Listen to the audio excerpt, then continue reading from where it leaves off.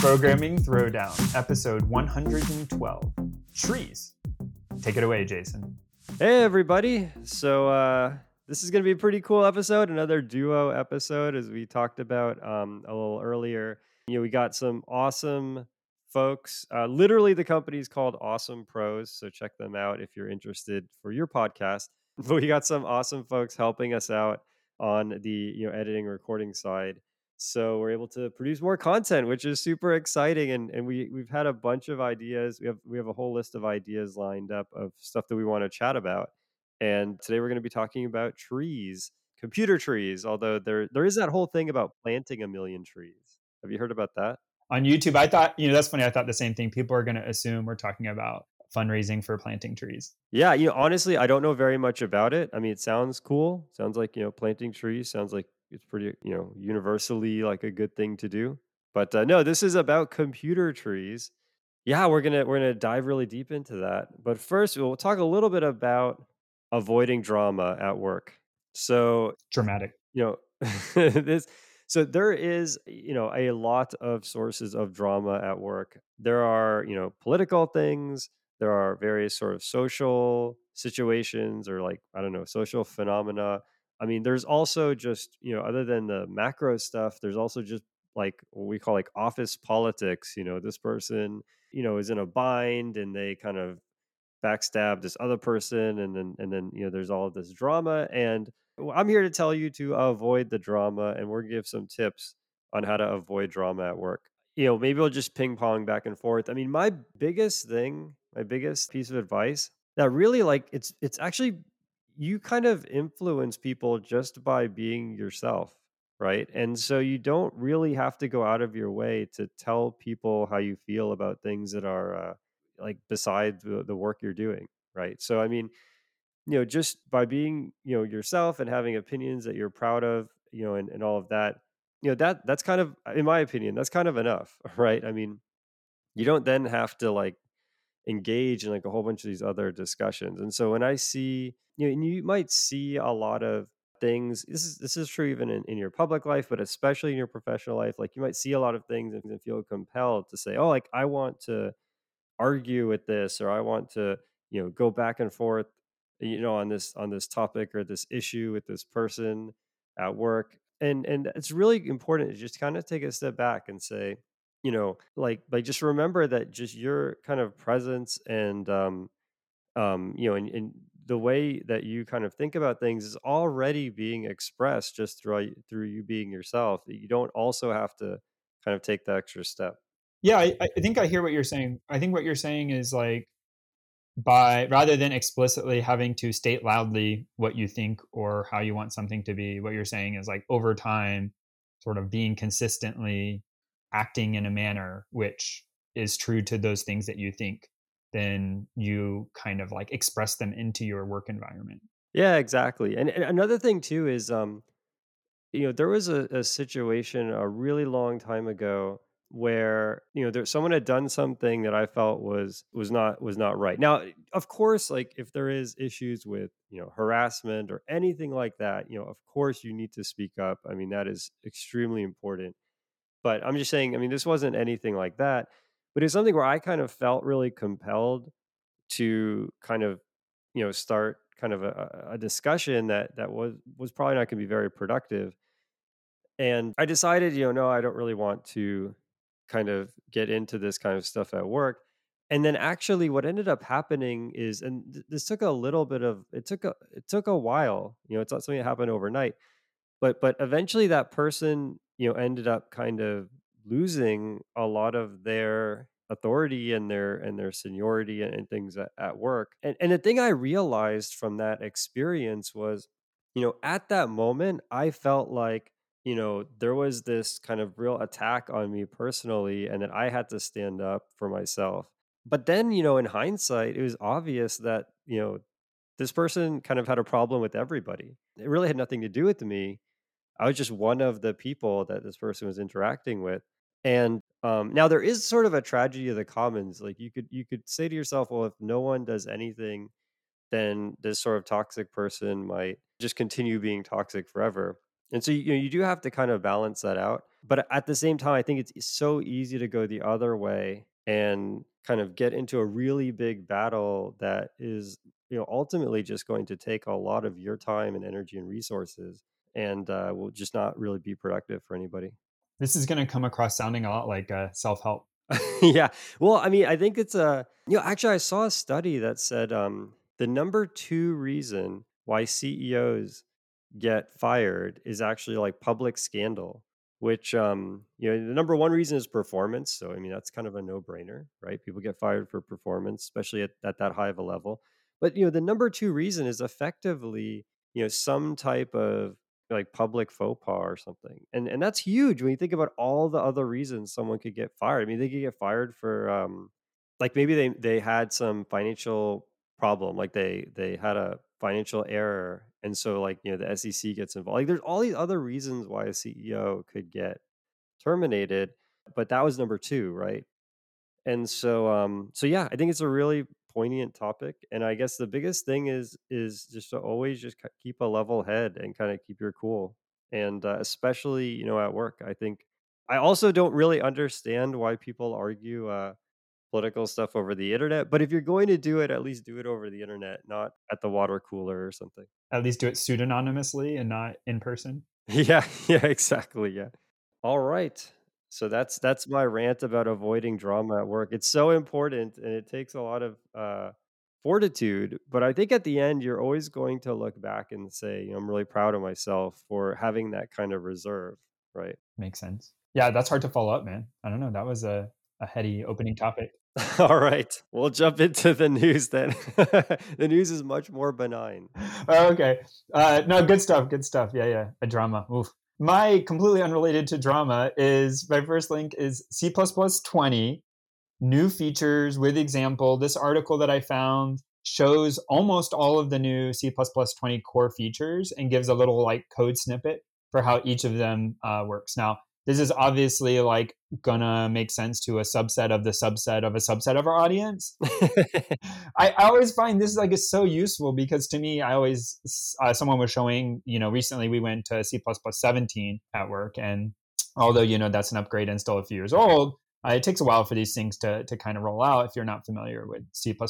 And someone was like listing off the new features, and all I'm doing is like I don't even know what that means. Like what was it? There was like the ternary operator, and I'm like I don't even know what the trigraph. We knew what the ternary operator is, but there's something like the trigraph operator is been deprecated in C++17. Like, I don't know what that is. Like, go look it up. Is that the thing with the question mark and the colon? That's the ternary operator. That one's still good. Okay. But there's a trigraph operator, which I don't even remember what it is now. It's like question mark, angle bracket or something. What? And I didn't even know it was a thing, which is why it's been deprecated.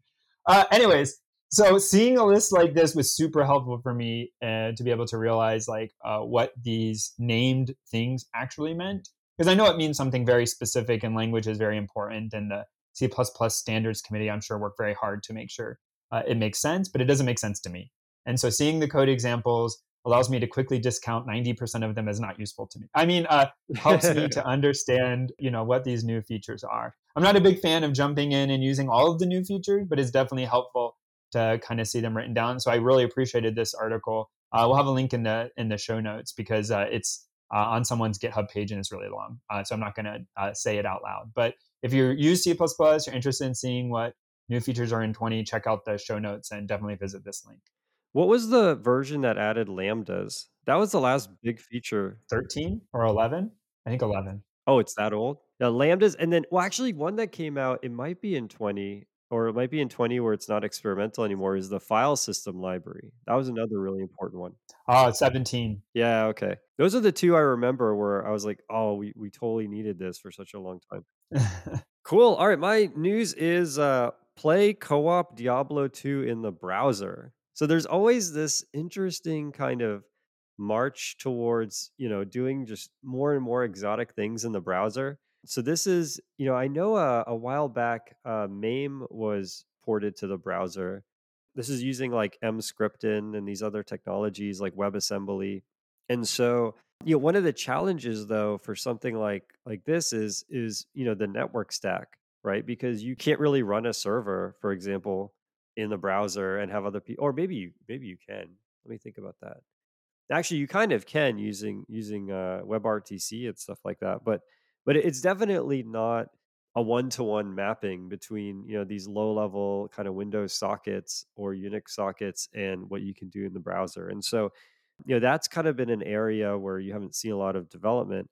But here they actually have Diablo 2, and I'm assuming they, don't have the source code or anything like that. So this is, just using the Diablo 2 binary. You're able to actually play in the browser, and it's able to talk to a Diablo 2, BattleNet server, and you can actually play with other people co-op online without even having to really download anything. You just visit a website, which is pretty wild. I mean, I'll have to do a bit of research into how this actually works. My guess is maybe they hacked the like DOSBox emulator, and so they somehow wrote a translation layer where when you try to create a Windows socket, it uses WebRTC, which is pretty amazing, or WebSockets or something like that. Pretty amazing. Check it out. It's clouddiablo.com. We'll have a link in the show notes. But I thought that was pretty wild achievement there. That is really awesome. And now I'm going to get depressing. I remember playing Diablo 2 when it came out, and I was not a super young person when it did, and playing it, really enjoying it, playing it a lot. Do you know when Diablo 2 came out? I played Diablo 1, Okay. just the demo. I only played the demo though. I've never been into the whole Diablo thing. But yeah, go ahead and tell us, when did it come out? 2000. So it's 21 years old, or it will be 21 years old in June. Oh man, that's nuts. Yeah, that's right. I remember right around that would be senior year of high school for me. Oh, now you just, oh, no, no, now people are doing the math in their head, man. Yeah, I'm gonna hit the big 4-0 in, I guess, 10 months or something. Oh, okay. Yeah. Diablo 2 had, if I remember correctly, Diablo 2 was the one that actually had like an overland map, right? Because the one I played was just, you were in a town and there was a dungeon and that was it. But then 2 added like a whole world, right? Yeah, like you walk around and then you go into dungeons. Yes. Yeah, yeah. Yeah. Yeah, the Diablo games are actually pretty fun. I enjoy them. I don't know. For me, there's like a whole layer of complexity, but I never really got into it as like, number crunching and min maxing your character build outs. Like I never got competitive like that. I always just sort of like wandered around and like, smashed a lot of stuff. And I always thought that was fun. But I never got super, super into it. But a lot of people really did. And for me, games that allow both kind of players are super awesome. There's a lot of recent games that people get really into that I don't feel support casual or semi casual play. Yep. Yeah, I totally agree with that. The games I've been getting into lately have been racing games, and I've been considering buying a steering wheel. Whoa. The challenge is, if you buy a steering wheel, you also, they all come with the pedals, and I feel like you can't really use the pedals if you're standing up, and I have a standing desk, so it's starting to spiral out of control. It's like, okay, first I need to buy a bucket seat, and then I need to buy, With the hydraulics to make it react to you. yeah, yeah. So I'm not sure what to do. I'm a little bit of analysis paralysis, but I think maybe I did see there's some steering wheels that have like basically like a grip. So like the harder you grip, the faster the car goes. Oh, And so I might try and pick one of those up. interesting. I think you need to like come up with a custom like DDR style map for. Oh, that would be awesome. Yeah. Oh man, I've been playing this game Wreckfest. I just want to give a shout out to Wreckfest. They're not a sponsor or anything, but Bugbear is a company, and they made this game Wreckfest. It's really interesting. So you have 24 racers. 20 are what you'd expect. They're just in cars. They're racing around the track, etc. The other four are in giant, heavy school buses, and their job is to go around the track backwards and wreck like the people in the top three positions. So you'll be driving, it could be an oval or whatever, but like you'll be driving around the track, and all of a sudden like a school bus will just crush you. So it's kind of like the blue turtle in Mario Kart. Are they computer controlled, or like it's like an asymmetric, like some players are playing one and some players the other? Yeah, no, they're all real people. So it's kind of like if the blue shell was sentient. It just crushed. Oh, oh man. It is really, really fun. Highly recommend Wreckfest. I actually, I never buy cosmetic stuff, like just buy a new skin for your car or whatever. I never really done that. but I actually went and bought a bunch of cosmetic stuff in Wreckfest. I don't even use it. I've put so many hours into that game that I was like, these guys deserve more than the $20 or whatever it was. Interesting. I'll have to check that out. So your news article was Diablo 2 in the browser, talking about browser games, but on a completely different level. This was something I came across that I thought was like super cool, and one of those things which we have said probably 500 times in the podcast, which is like, I wish this was around when I was learning to program. And that's Kaboom. And the URL is replit.com/kaboom. And so I guess Replit they have a free tier, but it's also like a paid service, like IDE in the cloud, where you can, run code and do development and stuff. I can't vouch for it. I haven't tried that. But this Kaboom thing is they were able to host a JavaScript game development library. If you do nothing else, search it and watch their opening video, which is like hand-drawn MS Paint, pixel art, like with just a hilarious like run up, and the audio is made by them, the drawing is made by them. And it's not meant to be the next blockbuster AAA title game engine. It's literally like, oh, I want to drop a character here. And then it's like, draw the sprites for your character's animation sequence, and you draw them in a little pixel editor. And then, draw the wall tile, and you draw the wall tile, and it manages the assets and your video game thing. And it's kind of not really like definitely not a no code way of building it, but just sort of this like right at your fingertips, like everything sort of kept right there. And I imagine for complex games, it gets out of hand really fast. But for just making super simple, like side-scrolling engine and doing ASCII descriptions of your text level, like, equal signs for the walls and plus signs for where you want item pickups, and doing those kind of things in a very simple environment, but something that really gets you into programming and allows you to make these. I think look pretty cool, retro, nostalgic looking games. I thought this was a really cool thing. Kaboom.js. I actually wonder, this was a way to try it easily in the browser, which is how I was able to play around with it for a few minutes. But they may have I'm not a big JavaScript person, so I don't know how people pick up JavaScript libraries normally. But it looks like they also have, you don't need to go only on Replit. They have a way to do it if you want to just host it yourself and try it. They have it available as well at kaboomjs.com. Oh, that's awesome. I'll have to check that out. And so the idea is you draw the map in ASCII, but then for each like ASCII character, you have a picture attached to it or something. Yeah, you just like, it has like the assets right there, and you say like invent a new asset, and then it just gives you a little pixel editor and asks you to draw it. Oh, very cool. Yeah, I'll have to check this out. All right, my topic is on remote work. And so Patrick and I are both, everyone is working remote, but at some point, offices are going to reopen. And I don't know, Patrick, if what your plan is, or if or anything like that. But in my case, I'm permanently remote. So this is the real deal, forever and ever. Oh, ever and ever. That's a big commitment. I mean, as far for who knows, but yeah, I mean, I'm basically a remote employee permanently, and so this whole like, oh, maybe remote wasn't a good idea article is definitely scary to somebody who's really, there's no going back. But yeah, I think it's a really interesting debate. And I, honestly, I don't have a lot of answers or insights really. I mean, I think that so far being a remote has been really great. I think we might have talked about this. I think we talked about this when we talked with Kevin. But yeah, we both have loved being remote. But then the question is, when people come back into the office, what's the hybrid solution? That's really what it is, where it's maybe there's 4 people who are all sitting next to each other and another 4 people who are spread out around the globe.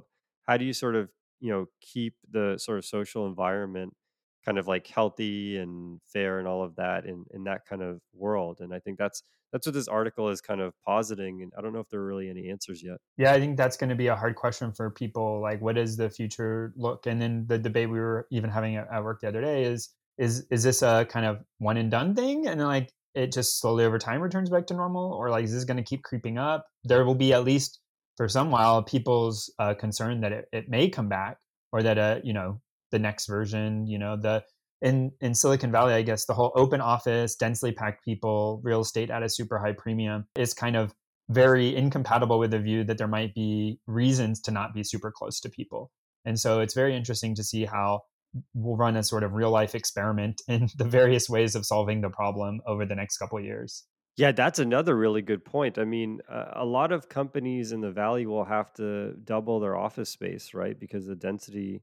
Do you think they're going to have laws around the density, or do you think it'll be mostly like self governance? I mean, laws is one of those things that's tough, right? Like at best case, I think laws are sort of slower moving, slower to catch up, which makes sense. I actually think that too fast lawmaking, you might end up in a problem.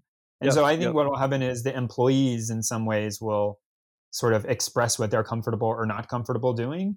And especially if there's I think Silicon Valley had gotten quite homogenous in the approach.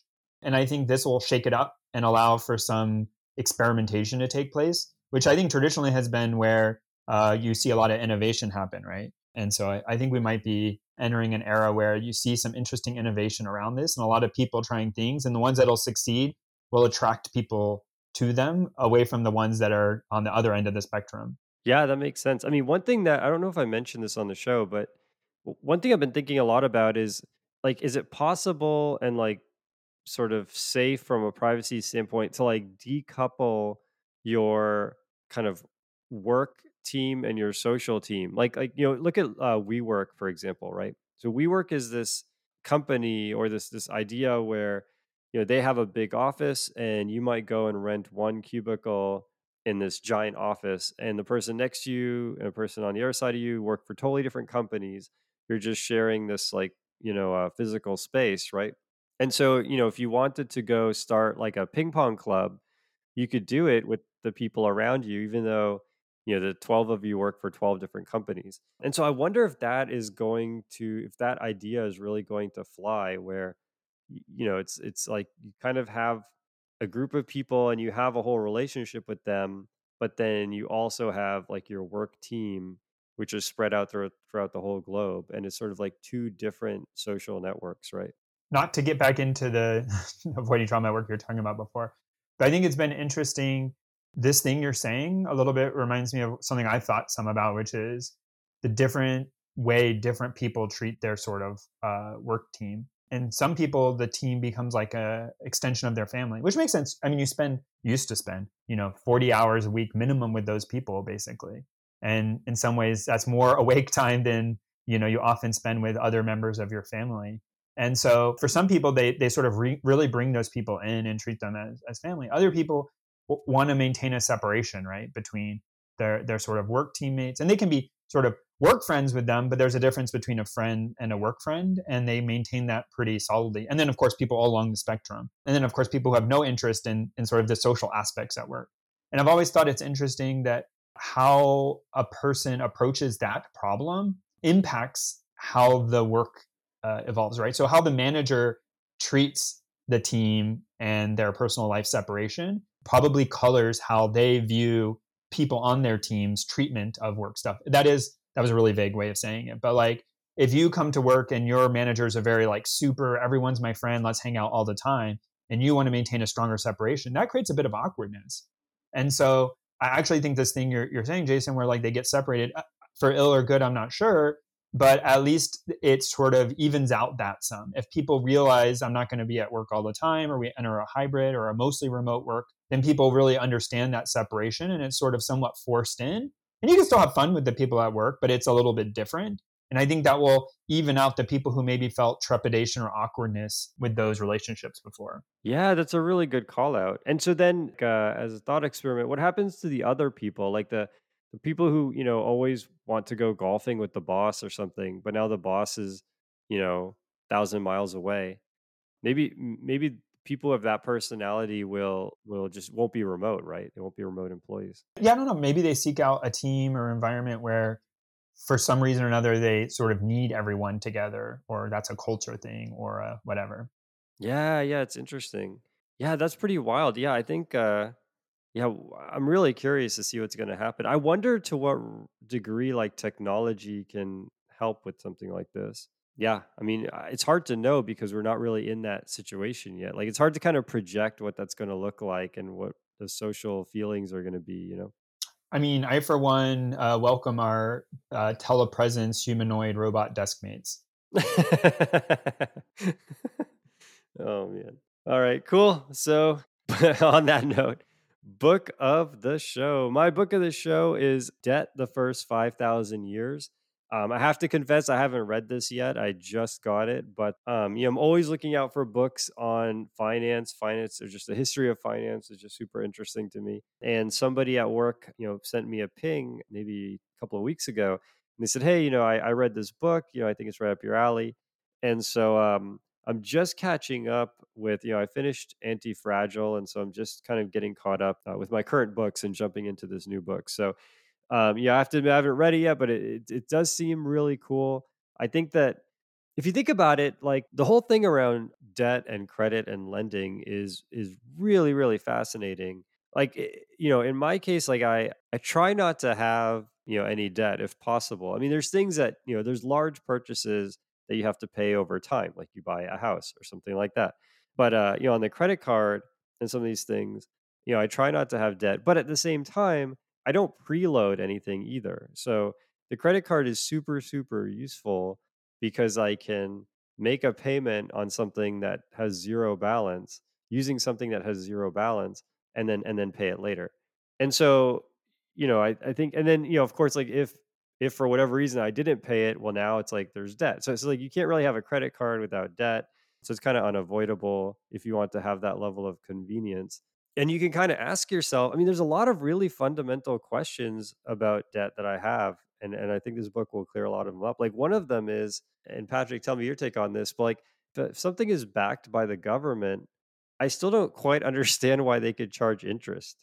You know what I mean? Like how can you charge interest on a loan if you're not actually taking any risk? Because in effect, the person who's paying the loan as like a citizen of a country that's ultimately backing the loan is actually taking the risk and giving you interest.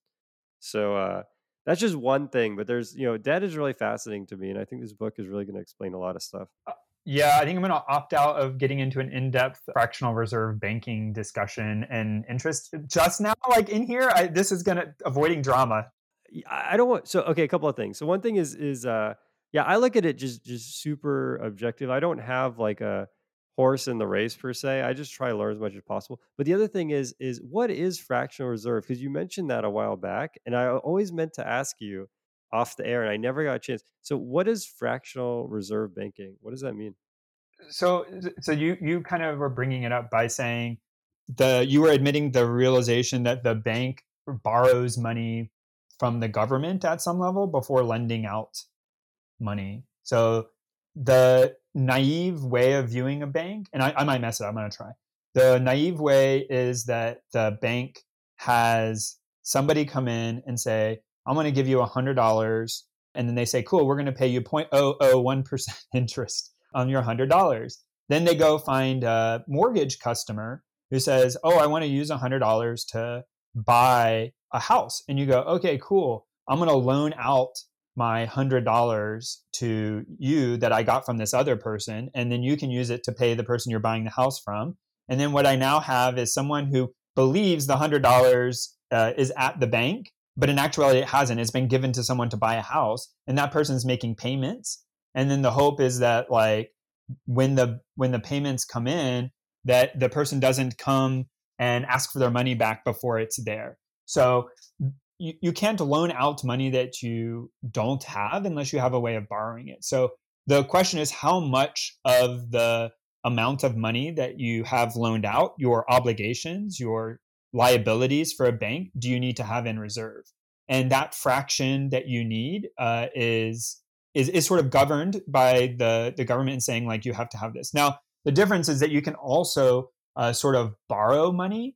But what happens with the whole fractional reserve banking if banks borrow money from each other or from the government and keep a small amount in reserve, and say someone takes out a loan at bank A and then deposits it in bank B and starts earning interest, and then takes it out again and puts it somewhere else? Now, if you ask each of the banks will say like, oh, I have $100 deposited times 3 banks. But what if you've just gone in a circle?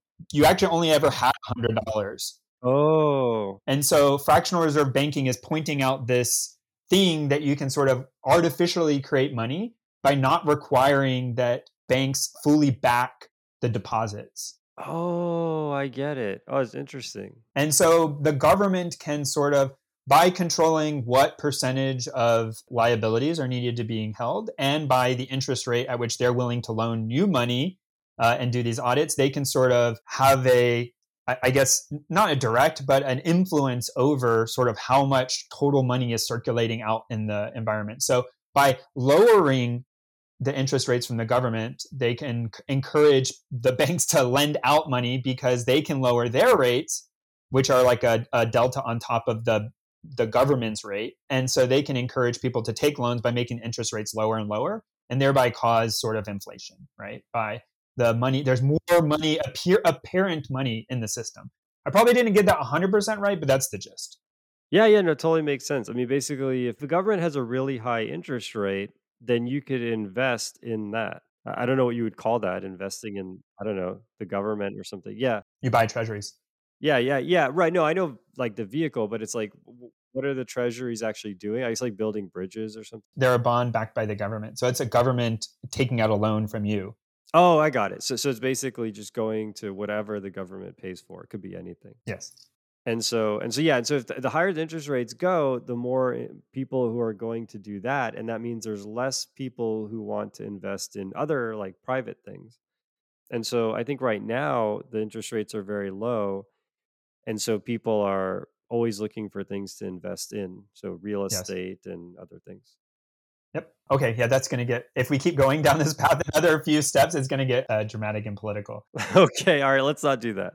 The other thing I was going to bring up here that's interesting. So I've read the first sort of 50 pages of this book. Well, listened to the equivalent of about the first 50 pages of this book because I have this book on Audible, but I haven't made Nice. it through. It's definitely not the most exciting read, at least in the first few Hmm. pages. But I also am intrigued by this concept, and it also plays into the thing that we've been a common theme here on the show, which is the cryptocurrency and blockchain, and this concept of DeFi, this distributed finance, and how would you allow on the blockchain people to borrow money by depositing one asset and taking money out of some sort of contract and going and using that money and then paying back that debt over time, and how would you handle that if it needed to be done all via algorithm and not by human intervention or judgment? Wow, that's actually in the book. No, no, no. I don't think so. I'm just saying this conversation we're having about fractional reserve banking, inflationary versus deflationary politics, and the common theme of cryptocurrency leads to a very interesting topic if anyone wants to go sort of look in that and hasn't yet, about this distributed finance. I don't think it's in the book. I haven't seen anything about crypto derivatives. I mean, I'm sure it exists, but I haven't. It's definitely not a popular thing. Oh, the book was written in 2011. So yeah, there's zero chance it's in there. Oh yeah, no, there you go. I think crypto derivatives would be a pretty interesting thing, but then the thing is like, how do you do that? Because derivatives have to trade faster, presumably, have to trade at higher cadence than the original thing, and crypto is so slow. I mean, you have to somehow make the algorithm, that whole process be much faster. My book of the show is not well suited to audio edition in the format I'm going to recommend it, but that is Harry Potter and the Sorcerer's Stone, the illustrated edition. So we've talked about before, both Jason and I have children, and my children are now old enough to sort of start introducing them to Harry Potter, and they're getting interested in reading. And so I figured to read to them, I would read Harry Potter and the Sorcerer's Stone. And then I decided to go ahead and pick up the illustrated edition just to kind of keep it more engaging for them, unless at least until we saw how it went. And oh man, I read Harry Potter. I don't even know how long ago. I'm not long ago. Went back like when they were first coming out. It came out around the time Diablo came out. Oh, did it? I think so. Yeah, correct me if I'm wrong. I'll look it up. But going back through it again and reading it, and then like also seeing the pictures are just so well done in this book. These books aren't cheap. Like I've gotten used to like really cheap books. These books are just very well done though. The drawings, even the pages that don't have sort of full color illustration have like texture to the page, and it's not just a black and white. Small Knit is like, there are some places where the text is a little hard to read against the background, but just like thematic and sort of, nice to look at, and just a really nice book to read and sort of go page by page through. I've really enjoyed that. So Harry Potter and the Sorcerer's Stone came out in 1997. we're gonna keep going. So if you're interested in Harry Potter, or if you have children, or if you've never read it before, or if you just really like pictures, I don't think it's probably everyone who's into this has probably seen these before. But anyway, my recommendation is Harry Potter and the Sorcerer's Stone. So it's not a small book, right? So how does that work? Is there a picture every few pages, or is there one every page, or what's the? So the book is both large in sort of height and width, and then also it's sort of normally deep. So it's a little bigger than a normal book. Like you would not want to carry this book to the beach and read it on the beach, Oh, got it. or whatever. Like it's a bigger book, and then also, and there's so every page has like some sort of like thematic texture drawing to it, if I recall. But then yeah, it's sort of every other page or every third page pair will have like some picture related to the thing, sort of like off to the side or in the corner or So something. is it abridged, or is it like actually the whole book? No, it's the full thing. Wow, that's cool. Man, I find out about so many good products on this show. This is like what is that? Oprah, who does the Christmas best things or things you have to buy, or Yeah, that's right. Yeah, very cool. I'll definitely be picking that up. so I alluded to it, and I actually do have Harry Potter and the Sorcerer's Stone on Audible, but it's obviously not illustrated, but it is well narrated, and it's a very pleasant way to consume the book. But if you've never tried Audible before, you can check it out and help sponsor the show by going to audibletrial.com/programming throwdown, and there they'll do a free 1 month trial of Audible, which you can pick sort of any book that's in Audible, download it, and you get to keep that book. And then you can cancel the trial if you decide you don't want to keep it, or keep going and get a book a month. I've done that for a while. You also get access to their sales, and I've built up quite a collection. But honestly, I really enjoyed it. I don't have a bookshelf at home with dozens and dozens and dozens of physical books. It's just not a thing I do anymore. But I do enjoy actually scrolling through my Audible list of books and picking out my recommendations for this show. Yeah, very cool. And for folks who either already have an Audible account or aren't interested in that, they can support us on Patreon. So Patreon and Audible are how we can keep the show going and how we were able to get more content. I mean, this episode exists because of your support, and so we really appreciate that. You can reach us at patreon.com/programming throwdown. It's time for tools of the show. My tool of this show is Vagrant. Have you ever used Vagrant, Patrick? Or are you new to Vagrant? I feel like I know the word, but I'm not thinking of what it is right Okay, now. so Vagrant it's similar to Docker. We talked about Docker on an earlier episode, but it is for virtual machines. So Vagrant is a way to spin up a virtual machine and to, initialize it with, a set of parameters and a set of scripts. So for example, I use Vagrant a lot when I'm testing new versions of Eternal Terminal. So before I release a new version, which is kind of a big process, it goes to all the Debian and Fedora like official, like the package systems, and it runs through a million different tests. People like download it. I want to make sure that at least like all the tests run and build and everything. And so I have a set of Vagrant scripts. And so the way this works is similar to Docker. You write a Vagrant file, and in that file, you say what the virtual machine should be. Like, should it be Ubuntu? Should it be Windows? Should it be, Fedora or OpenSUSE, or whichever one? And then you specify other things like how many CPUs should the virtual machine have, et cetera. And you can specify scripts. So in my case, the script goes to GitHub, grabs the latest Eternal Terminal release, and builds it and runs all the tests, and then kind of exits, right. And so all of that is nice because for example, there was a GitHub issue the other day where someone said, oh, the open, I don't know how you pronounce this. It's Open SUSE, Open SUSE, but that variant of Linux, wasn't compiling, and I just pointed them to Vagrant. I said, hey, install Vagrant, run Vagrant up in this directory, and you'll see it totally builds and works. And it turns out that the person who actually maintains the OpenSUSE package, who isn't me, that person, there was some error there. I don't actually know the details, but I was able to just get anybody to just go on there and run and build, which is super convenient. Now you might say to yourself, well, if you have Docker, why do you need this, right? And the answer is there is that layer in between Docker and the virtual machine, right? There is the Docker, like Docker daemon, right?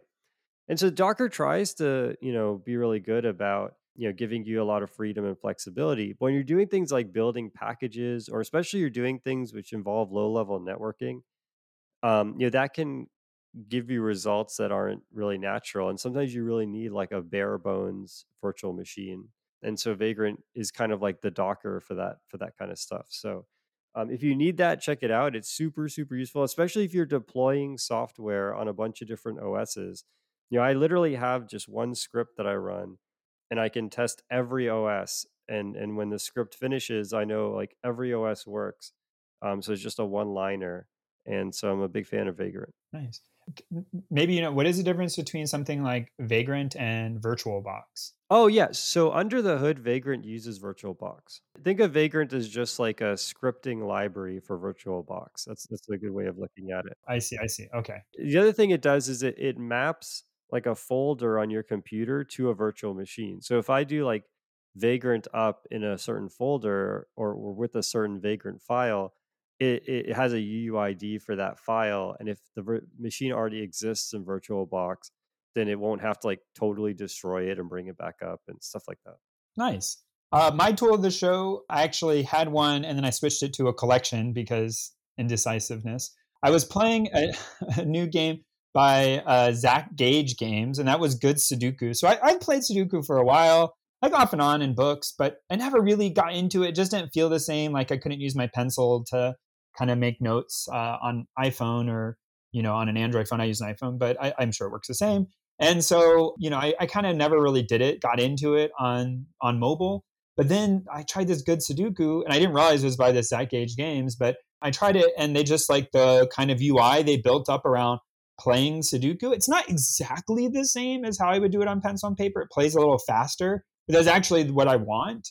And I just really thought it was very well done.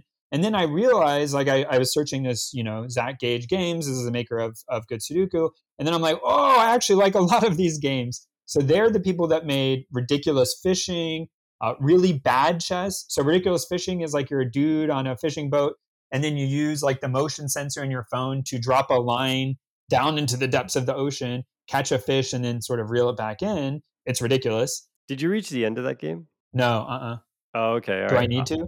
I'll spoil the ending after you explain it.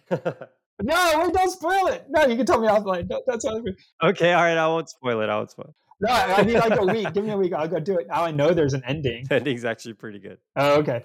So really bad chess is, I know Jason is like a master chess person, so we're gonna ignore him for a second.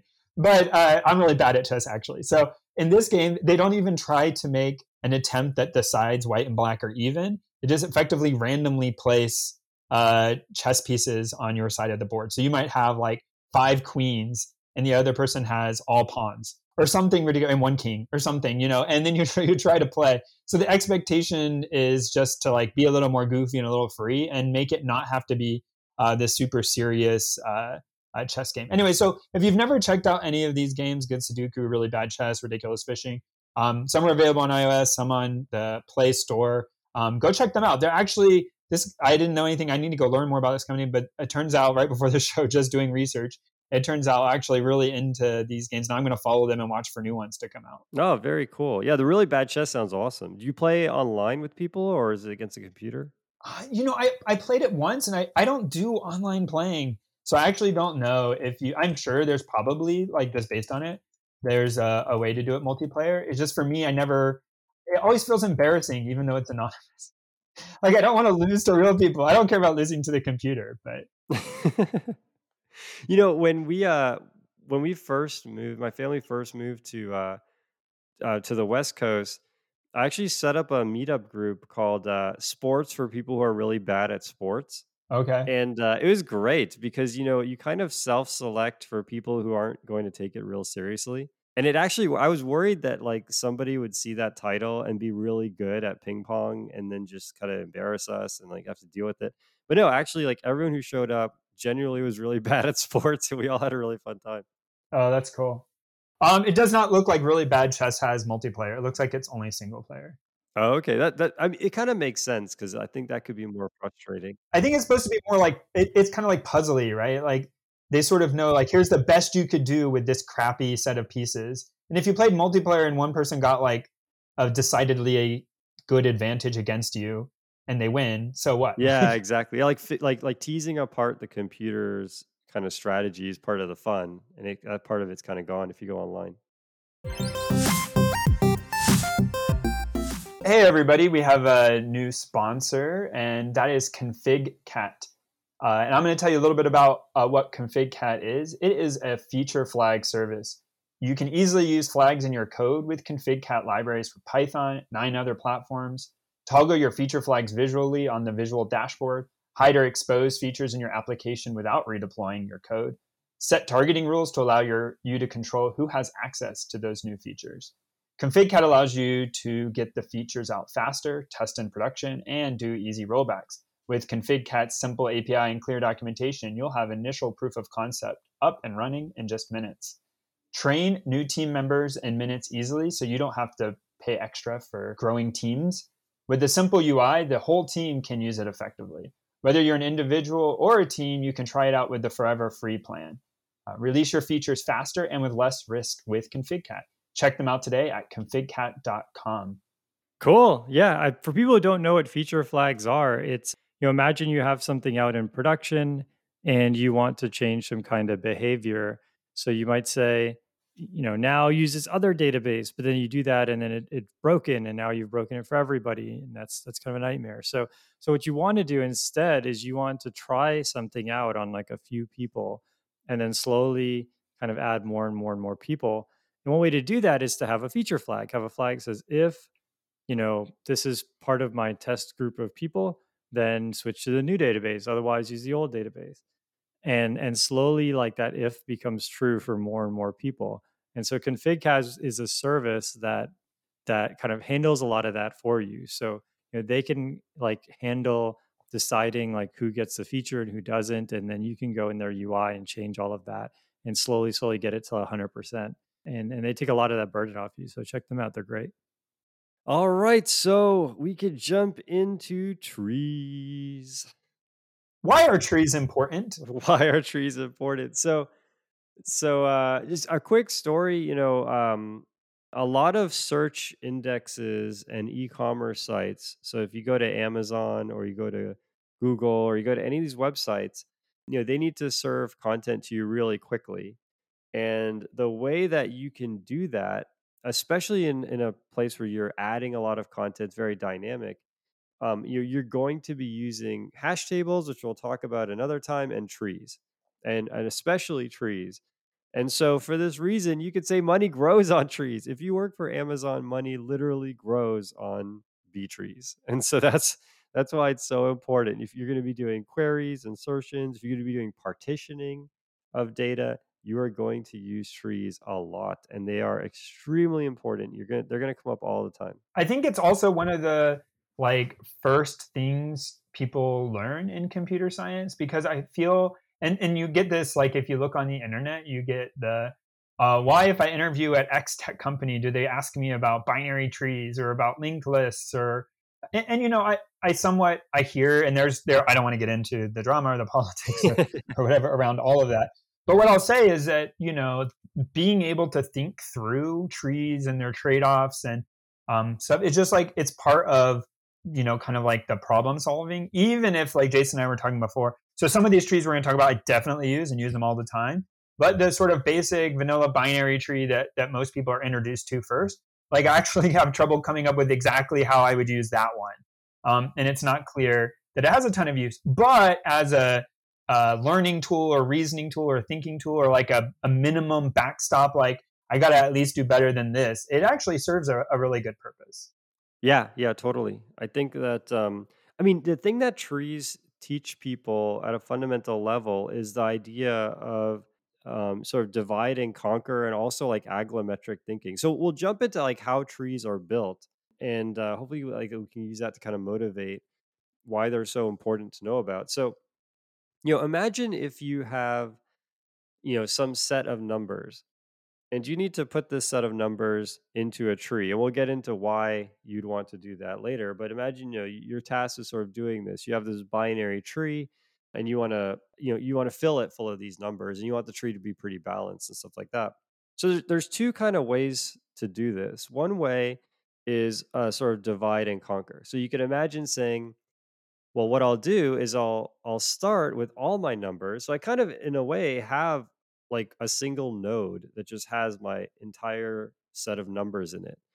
And then what I'll do is I'll just split the set into two halves. One half is the bottom 50% of numbers, right? The bottom half of the numbers if I was to order them. Like maybe you'll sort them and then cut that sorted list in half. And then say, I'll send that half down the left side of the tree and I'll send the bigger half down the right side of the tree. And maybe I'll take the node that's right on the median and make that my node. So, imagine like you have 20 as the root of the tree, and everything to the right of 20 is bigger, everything left of 20 is smaller. And so now you can repeat that process again on the left and right side, right? You have a little less than half the size of your original set, but that process stays the same. And if you were to just go to that left branch that has that half of numbers and just look at it in isolation, you actually have the same problem as you did in the very beginning, just with fewer numbers. And so trees are a really good way to explain recursion and to deal with all of that phenomena, and to cover a lot of other phenomena in computer science, right? So trees are kind of you could even think of like the call graph when you're doing recursion and when you're doing computation as sort of this tree, like the history of all the functions you've called. So yeah, trees are kind of ubiquitous, and so it kind of like introduces you to a lot of other areas of computer science.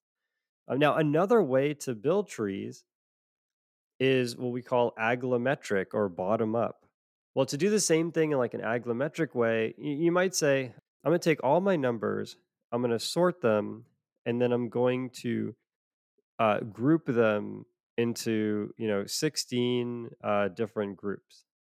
And then for each of those groups, I'm going to pick a number out and put it and call it like the leaf node of that group.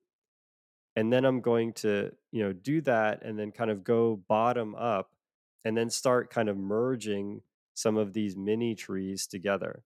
So now it's like I have a bunch of these smaller trees. I'm going to kind of merge them, merge them, merge them. And then when I'm done, I have one big tree. And that's kind of the aglometric way of assembling these trees.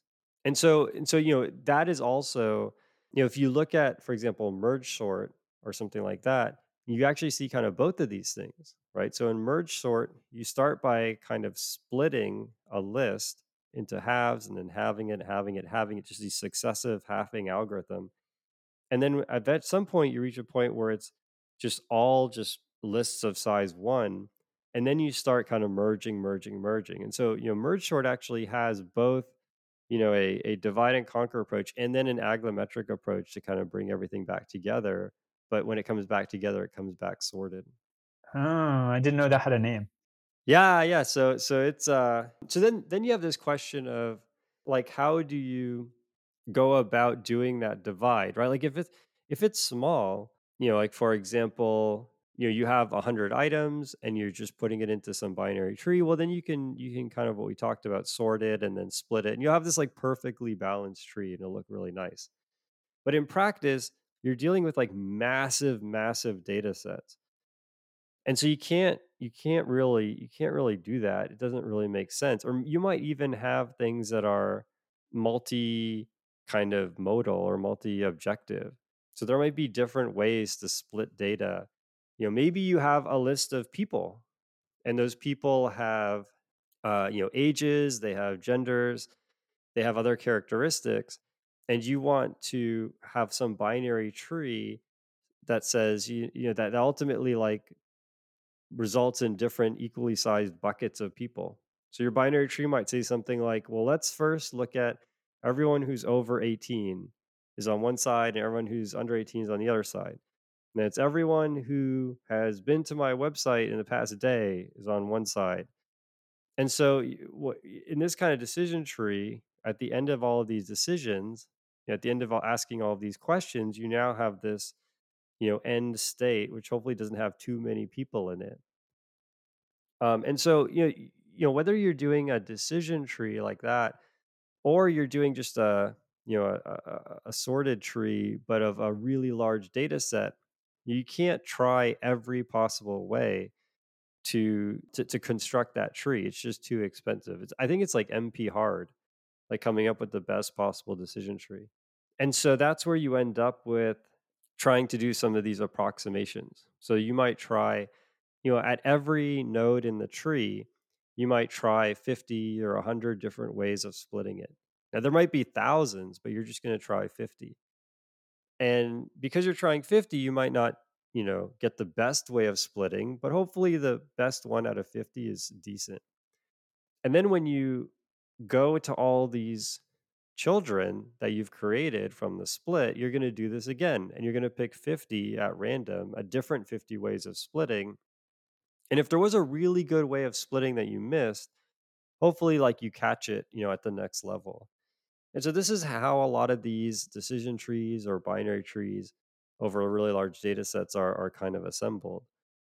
There have been a lot of other like search based approaches, but it's actually really hard to beat the just the greedy way of doing it. So to back it off of back to kind of like the basic stuff, I think Jason was already jumping ahead that we, or at least me, I tend to think of trees as storing like strictly orderable things in the data, like numbers or strings.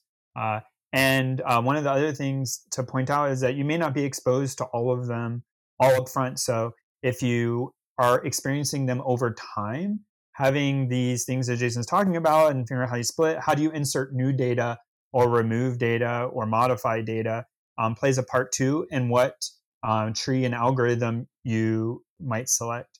The other thing that has come into play for me is that I often think about trees as being sort of no individual allocated nodes with pointers between them. I work in C++. So that's how I think. But they don't have to be. Actually, in fact, in some cases, in many cases, it may be better served to have an array of all of your data and then order the stuff in the array where like the 0 item in the array is your root node, and then the first and second are the children nodes, and then you can do sort of what level are you on and where in the level are you, and then you can do the visitation of the nodes and the search by simply going to the right place in the array, and that has efficiencies for keeping your data more close to each other, more local, and that's more cache efficient. And we're going to get into some other things where that plays a role as well. But I think it starts off when you're first introduced trees, as in my experience, like this very rigid. They're always binary trees. In fact, they're normally always binary search trees, and you always divide them up in a certain way. But actually, the sort of body of all kinds of trees that are used in computer science is quite big, and they often share interesting similarities, but also very interesting differences. Yeah, it totally makes sense. Yeah, a lot of people have invented different trees for different specific use cases, and a lot of it comes down to being able to split the data in a way that more often than not splits evenly, right? Because what you don't want is, and you'll hear this like trees that are balanced or unbalanced, right? So imagine if you have a binary search tree over numbers, but it's completely unbalanced. So the root node has, let's say you have the numbers 1 to 100. The root node has a 1. It has just one child to the right, that's a 2, and you just do this all the way to 100. Now you actually have a linked list, right? You used a tree idea, but you ended up with a linked list, and you have all the performance problems of a list, right? If you were expecting something to be really, really fast, you're not going to get that. You're not going to meet that expectation, right? And so you want these trees to be balanced, but you also, as we talked about before, like you can't spend a lot of time building it because you're dealing with such large volume, right? So you can't look at all the items, do many, many passes. And so a lot of these structures that we'll get into have really nice kind of like really nice propensity to just naturally break data down into ways that are even, for a specific type of problem. I mean, yeah, I think the algorithms for keeping them balanced are probably slightly difficult to communicate over audio. Yep. But what are some of those? What are some of those algorithms if people want to look them up? Yeah, it's a really good point. So in addition to like choosing the right tree, and people are inventing new types of trees all the time, no matter what you do, especially if data is coming in and going out, the trees will become unbalanced either when you're building it or when you're, modifying it. And so there are special kind of trees called AVL trees and red black trees, and for things like B trees, there are ways to rebalance them. But as Patrick said, I mean, definitely take a look at if you search for any of these trees on Wikipedia or in other places, you'll see really nice kind of visuals of how they're rebalanced. But I remember from undergrad, rebalancing trees was one of the hardest things that I had to implement, and I just remember having so many issues because you have to kind of project yourself into different parts of the tree and like think, okay, at this point of the tree, I am like I'm at this node in the tree, but because I'm in the middle of this rebalancing, I know this, and this, and so I have to do that. And so that stuff gets really, really difficult. So yeah, I think in general, if you're going to use trees, try to find a library on the web. Definitely take the time to understand how they work. But if you're going to put something into production, there should be a really good implementation of a variety of different trees that's publicly available. Looking at binary trees specifically, a binary tree is one where you only have two children, and so you might say to yourself, "Well, like, why would I, have that restriction, right? Like, why would I limit myself, right?" But there is one thing that binary trees can do really, really well, and that is like upper or lower bound search. Right. So, for example, imagine if you have a set of numbers and you're asking the question, what is the biggest number in my set, less than 30, right? That question requires you to do kind of an in order search. So you have to kind of look for 30. If you find 30, well, I guess I said less than. So yeah, even if you find 30, you still have to kind of go backwards and find the biggest number less than 30. So you have to kind of march in sorted order through that structure, right?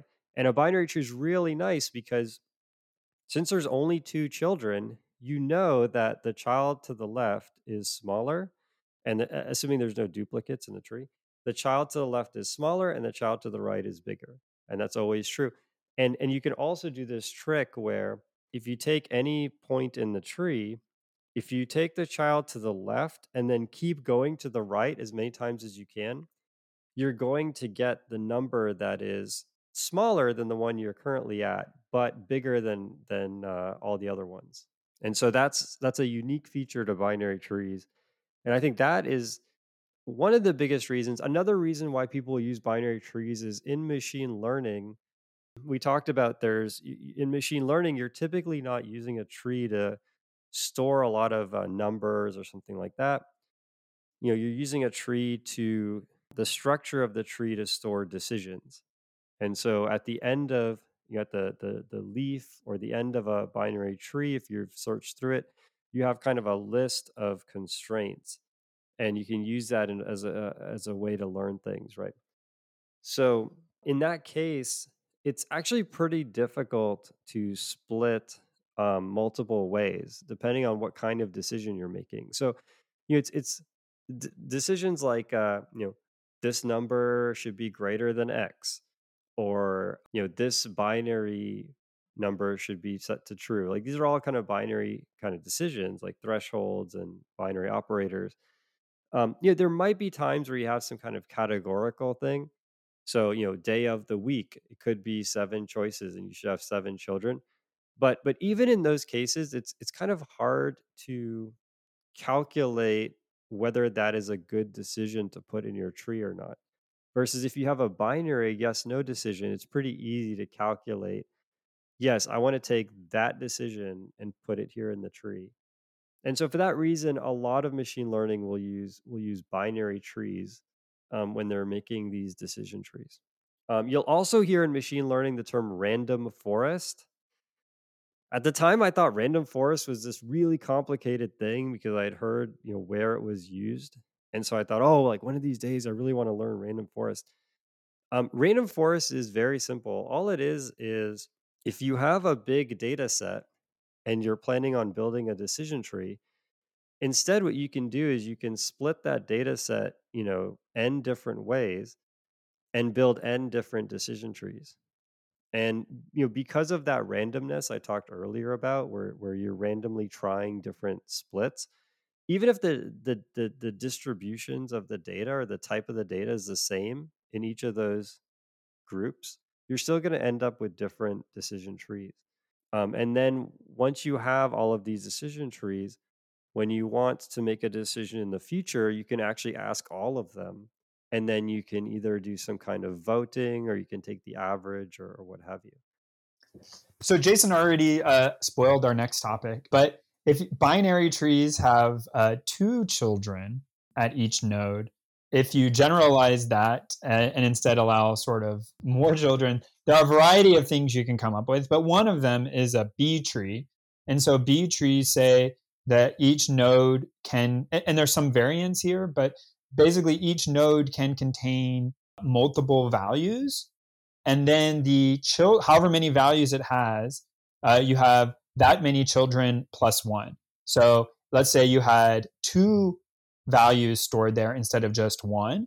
Then things before the lowest value, you keep them sorted. And then the thing below the lowest value, you would have reference to the next child there. Between the 2 values, you would have a child. And to the right, the biggest, larger than the 2 of the bigger, you would have a child to your right. So in that case, you had 2 values in the node and 3 children. And you could see this expanding to various sizes, 4, 5, 6, 7. And there's a lot of varieties and some techniques for how you keep them balanced.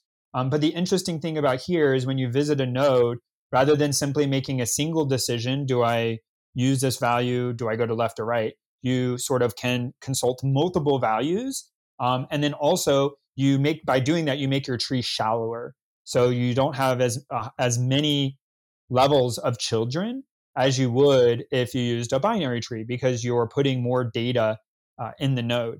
Now, the other thing that I already hinted at as well, where this starts to matter, and this is one of those things where when I'm doing interviews with people and we do some sort of questions and we're working through a problem, and then I'll often ask them, what is sort of the runtime? And they start scratching their head, and this is different for everyone, but I always express to them, look, I'm actually not that interested in sort of the academic asymptotic runtime because it turns out, like in my life, most of the time you're dominated by other factors. So I'm looking for you to just express to me like which parts of this algorithm, about how many times would this take, where are your bottlenecks? And so one of the things that B trees really excel at is, if you imagine, which was true, maybe a lot more true 5-10 years ago than is true today. But if you go back 10 years, RAM was really small, like CPU caches weren't really like they are today, and things were stored on sectors on hard drives. And if you were going to go access something on the hard drive was going to spin up, move the little arm out to the right spot on the moving piece of metal with magnetized bits on it, and read in a whole bunch of data in a sector and bring that into memory. And that was an extremely slow thing. And so if you were going to do an on-disk search for data, you wanted to bring in sort of as much in one go as you can. And if you imagine a binary tree where at each block you have 1, and then the next block is who knows where, each time you go to the next node, you are spending a lot of time waiting to get the next node into memory or getting into the CPU. And these B trees became very valuable by instead saying, we're going to store a whole bunch of data in the sector, and then we're going to analyze all that data, increase our chances at any given node of finding ours, or at least cutting down the search set dramatically. So the number of different nodes we have to visit is as small as possible. So for things like file system and file system metadata, for things like databases and indexes and databases, like these B trees get used heavily because you can tune the number of children and you can do sort of more work per node visitation. And if node visitation is a dominating factor, then you would want to choose a B tree. And then there's techniques for making sure that you keep all the data at a certain spot, that you know how to keep it ordered and organized and well balanced. And so there's a whole body of work around B trees, but it's enormously valuable in this sort of broadening the scope out from just one value and two children to allowing a more general form, and realizing that that may play better with an actual computer architecture. Yeah, really well said. Yeah, that really covers it. And so, yeah, as Patrick said, I mean, pretty much any database that you look at is going to have a B tree implementation in it. I mean, all of them, they all use B trees in some way, shape, or form. So now we'll move on to spatial trees. And as we motivated earlier, spatial trees often aren't functionally that different or in terms of their idea, but they're just taking advantage of some domain knowledge. In this case, the fact that it's operating over some some space or some field, right? And so the simplest one of these that I know of is a KD tree. I don't actually know where the name KD came from, but effectively it's a binary tree where every split is done on a single axis. And so if you imagine like picture in your mind, a graph like just with an x and a y, right? You're graphing some function. If you just have a line, right? You can describe a line just by looking at one of the two letters. So if you look at just a horizontal or a vertical line, you can do that just by looking at one of the two variables. Right. So if I have a line like y equals x or a parabola like y equals x squared, I need to be thinking about y and x at the same time because they kind of relate to each other. So y equals x squared, as x is increasing, y is really increasing. And so you have this like parabola, right? This line that like just shoots upwards, right? But if I have just a vertical line, that's just like x equals 2 and I want all the y's, right? That's a vertical line. Or if I have a horizontal line, that would be, like y equals 4. And I just want all the x's that are all points on that line. So vertical and horizontal lines are kind of the easiest to express, right? And so KD tree uses this to to have a very simple division of the space. So what a KD tree will do when you're building one is you'll look over all the points, and let's just keep it at 2 dimensions, just to keep it simple. So you look over at all these points, and then you'll calculate the spread. In other words, you calculate the difference between the smallest point and the biggest point on that dimension.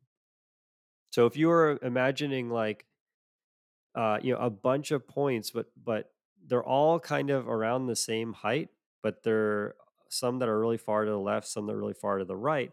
You have this really large horizontal spread, but not a very large vertical spread.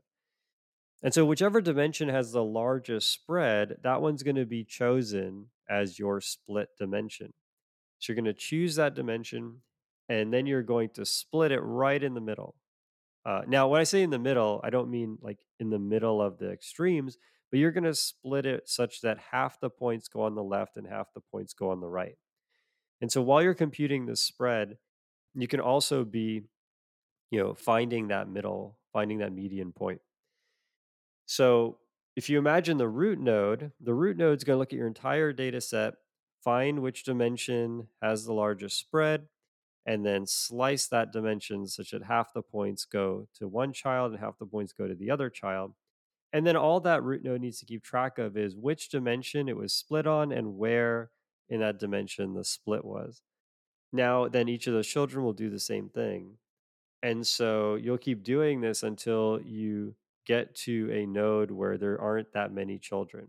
At that point, you'll say, well, there's no point in me splitting again. I'm just going to have like just a list of points at that level. And so KD trees are super, super important because there's a really, really cool trick you could do with them. In machine learning, you have this challenge, right? Where let's say you're Amazon, right? And someone types in batteries. And so you need to return back a list of items that you think that person would be interested in, right? But the problem is Amazon has like a billion items, right? Or maybe even if you take it even more extreme, let's say someone just goes to Amazon.com. They don't even put a search. So you need to show them some items you think they would like. And there's just so many items, probably a billion SKUs in Amazon's catalog, right? So you can do this trick. Let's say you had a vector is just like a set of numbers. Let's say you had a set of numbers to describe a person, right? And so, that might be sort of like some way of capturing like their history and the things you think they like. And you were to sort of what's called embed that or create just like a single point for that person. And then you also do this for all your different products. So for all your different products, you have kind of like a point or a vector, a list of numbers or a point in a space somewhere describing that product. So now what you need to do is something called nearest neighbors. So you need to say, like, what are the nearest products, the nearest points, product points to this person point that I've created?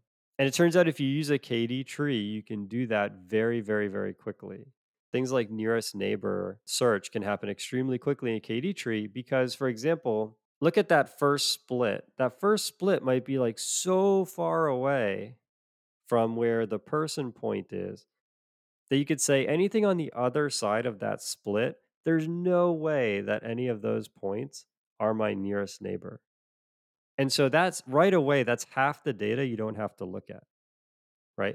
And so you can kind of take that sort of intuition that basically, you can kind of follow the KD tree down to the final part of the KD tree that has your person in it, your person point in it, and look at the products there, and then maybe look at like some of the products higher up in the tree. But you definitely don't have to look at the entire tree. You can ignore 99% of the tree. And so this is how Amazon does, at the end of the day, this is how they can show you stuff so quickly, even though they have so many items. And so there's a lot of work that goes into like the embeddings and how you create the tree and everything. But ostensibly, they just have a giant KD tree that they've implemented. And when you come to Amazon, they find the nearest things to you in that tree. That's how it works. So to highlight one difference and then talk about one final thing, I think when Jason is describing like this nearest neighbor search on multi-dimensions, which we sort of call these spatial trees, because that tends to be one way of thinking about it. But when we're talking up front about B trees and binary trees, we're talking about a single number line, basically, where all of your elements live on. And when we talk about multi-dimensional, it's having at least two or more dimensions. And the problem there becomes there isn't a strict way of viewing, like, I'm just going to go in dimension one and then dimension two. Like, that turns out to be really inefficient.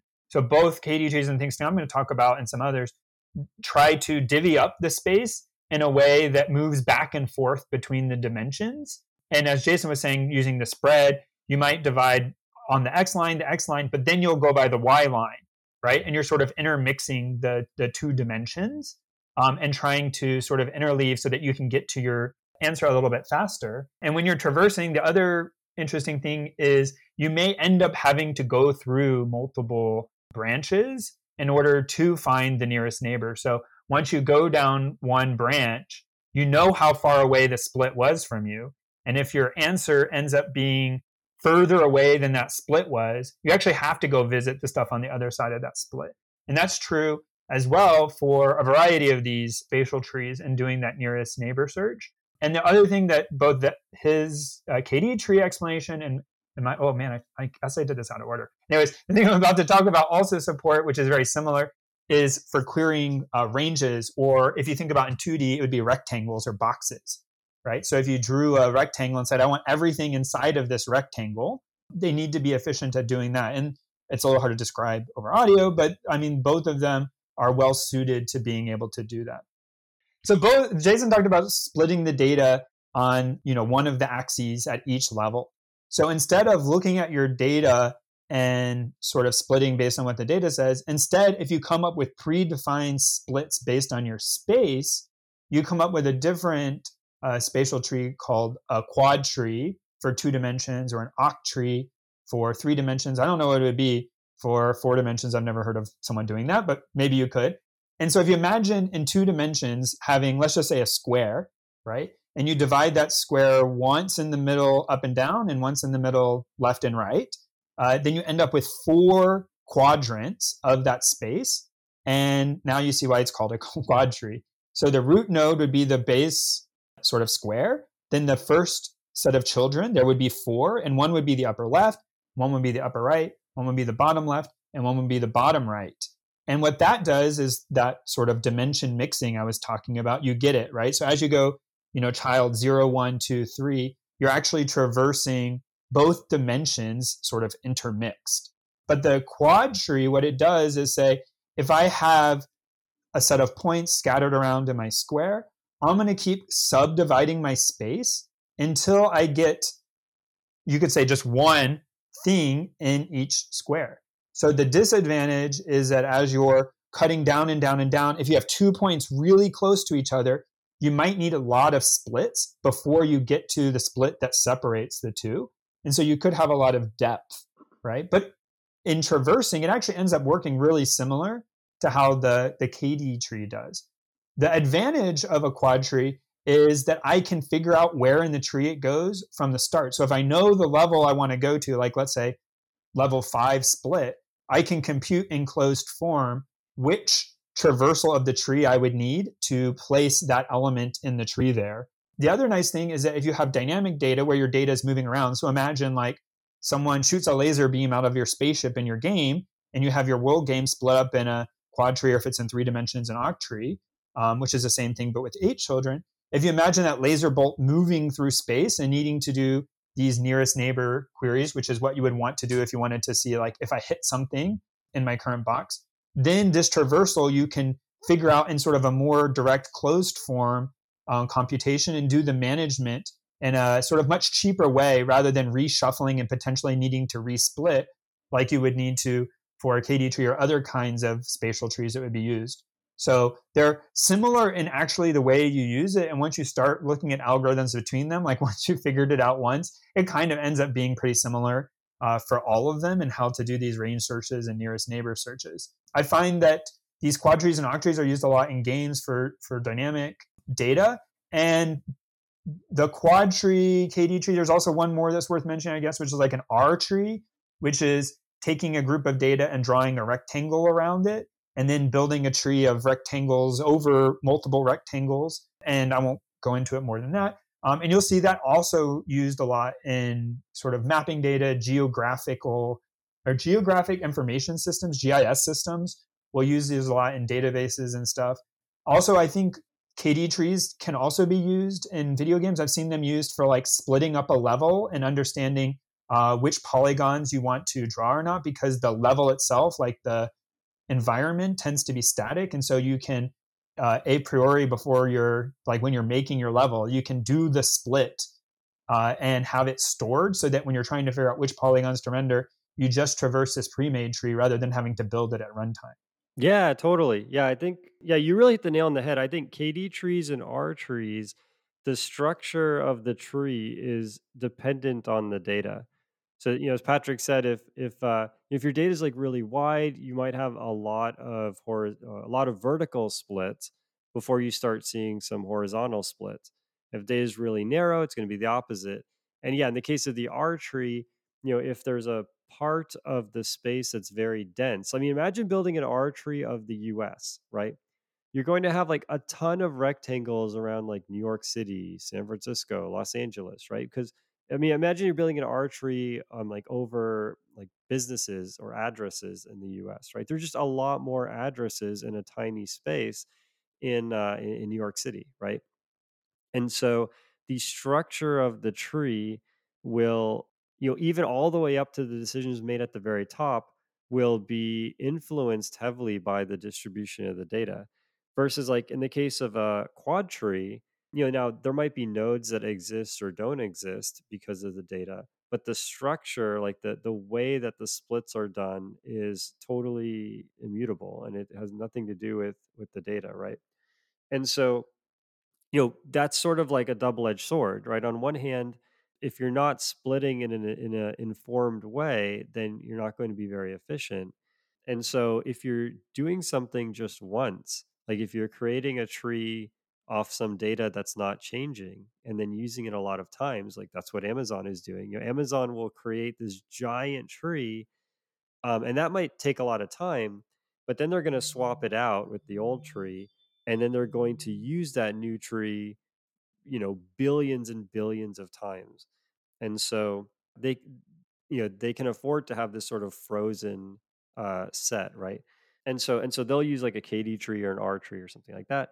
But for games, the content is moving all the time. I mean, there's as Patrick said, like if you have people walking around on a map shooting laser beams and all these things, then you can't have the structure of the tree dependent on these things that are constantly moving around. And so for games, they'll use these octrees and quadtrees. And my guess is, and I think you alluded to this, Patrick, is games will probably need both because the Yeah. level doesn't move unless you're playing like Minecraft or something. But the level geometry doesn't change, and so that would be much better served by something like a KD tree or an R tree. And there's actually more like exotic trees for certain domains. There's like a BSP tree. There's vantage point trees. And so they'll use something like that. But then for actually storing all of the dynamic content, they'll use something like an octree. That was a lot of fun. Yeah, we totally got to geek out on trees. If we missed any trees, let us know. Or if we Pine trees, oak trees. yeah, that's right. Birch. Minecraft taught me a lot about trees. I've been playing that a lot with the kids, and I learned that birch is a thing. So I don't quite know like the order, the big O notation of a birch. We'll have to figure that one out. But thank you so much, everyone, for all of your support. Let us know what you think about the Duo episodes. I mean, we're bringing them back. We still have a lot of really awesome interviews lined up. So, get looking forward to that. But we'll be, kind of intermixing some of these, Duo episodes in there, and definitely give us some feedback. We really appreciate all the feedback you have been giving, and just keep it up. Let us know what you think about the show. We definitely look at all of them. We've gotten a lot of our show ideas from listeners. This was one that we really wanted to do ourselves, but we've taken a lot of really great show topics from listeners, and that's all because of you and continuing support and feedback. So we appreciate it. Yeah, thanks everyone. See you later.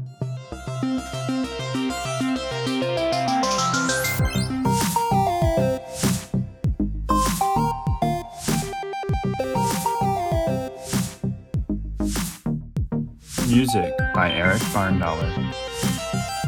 Programming Throwdown is distributed under a Creative Commons Attribution Share-alike 2.0 license. You're free to share, copy, distribute, transmit the work, to remix, adapt the work, but you must provide attribution to Patrick and I, and share alike in kind.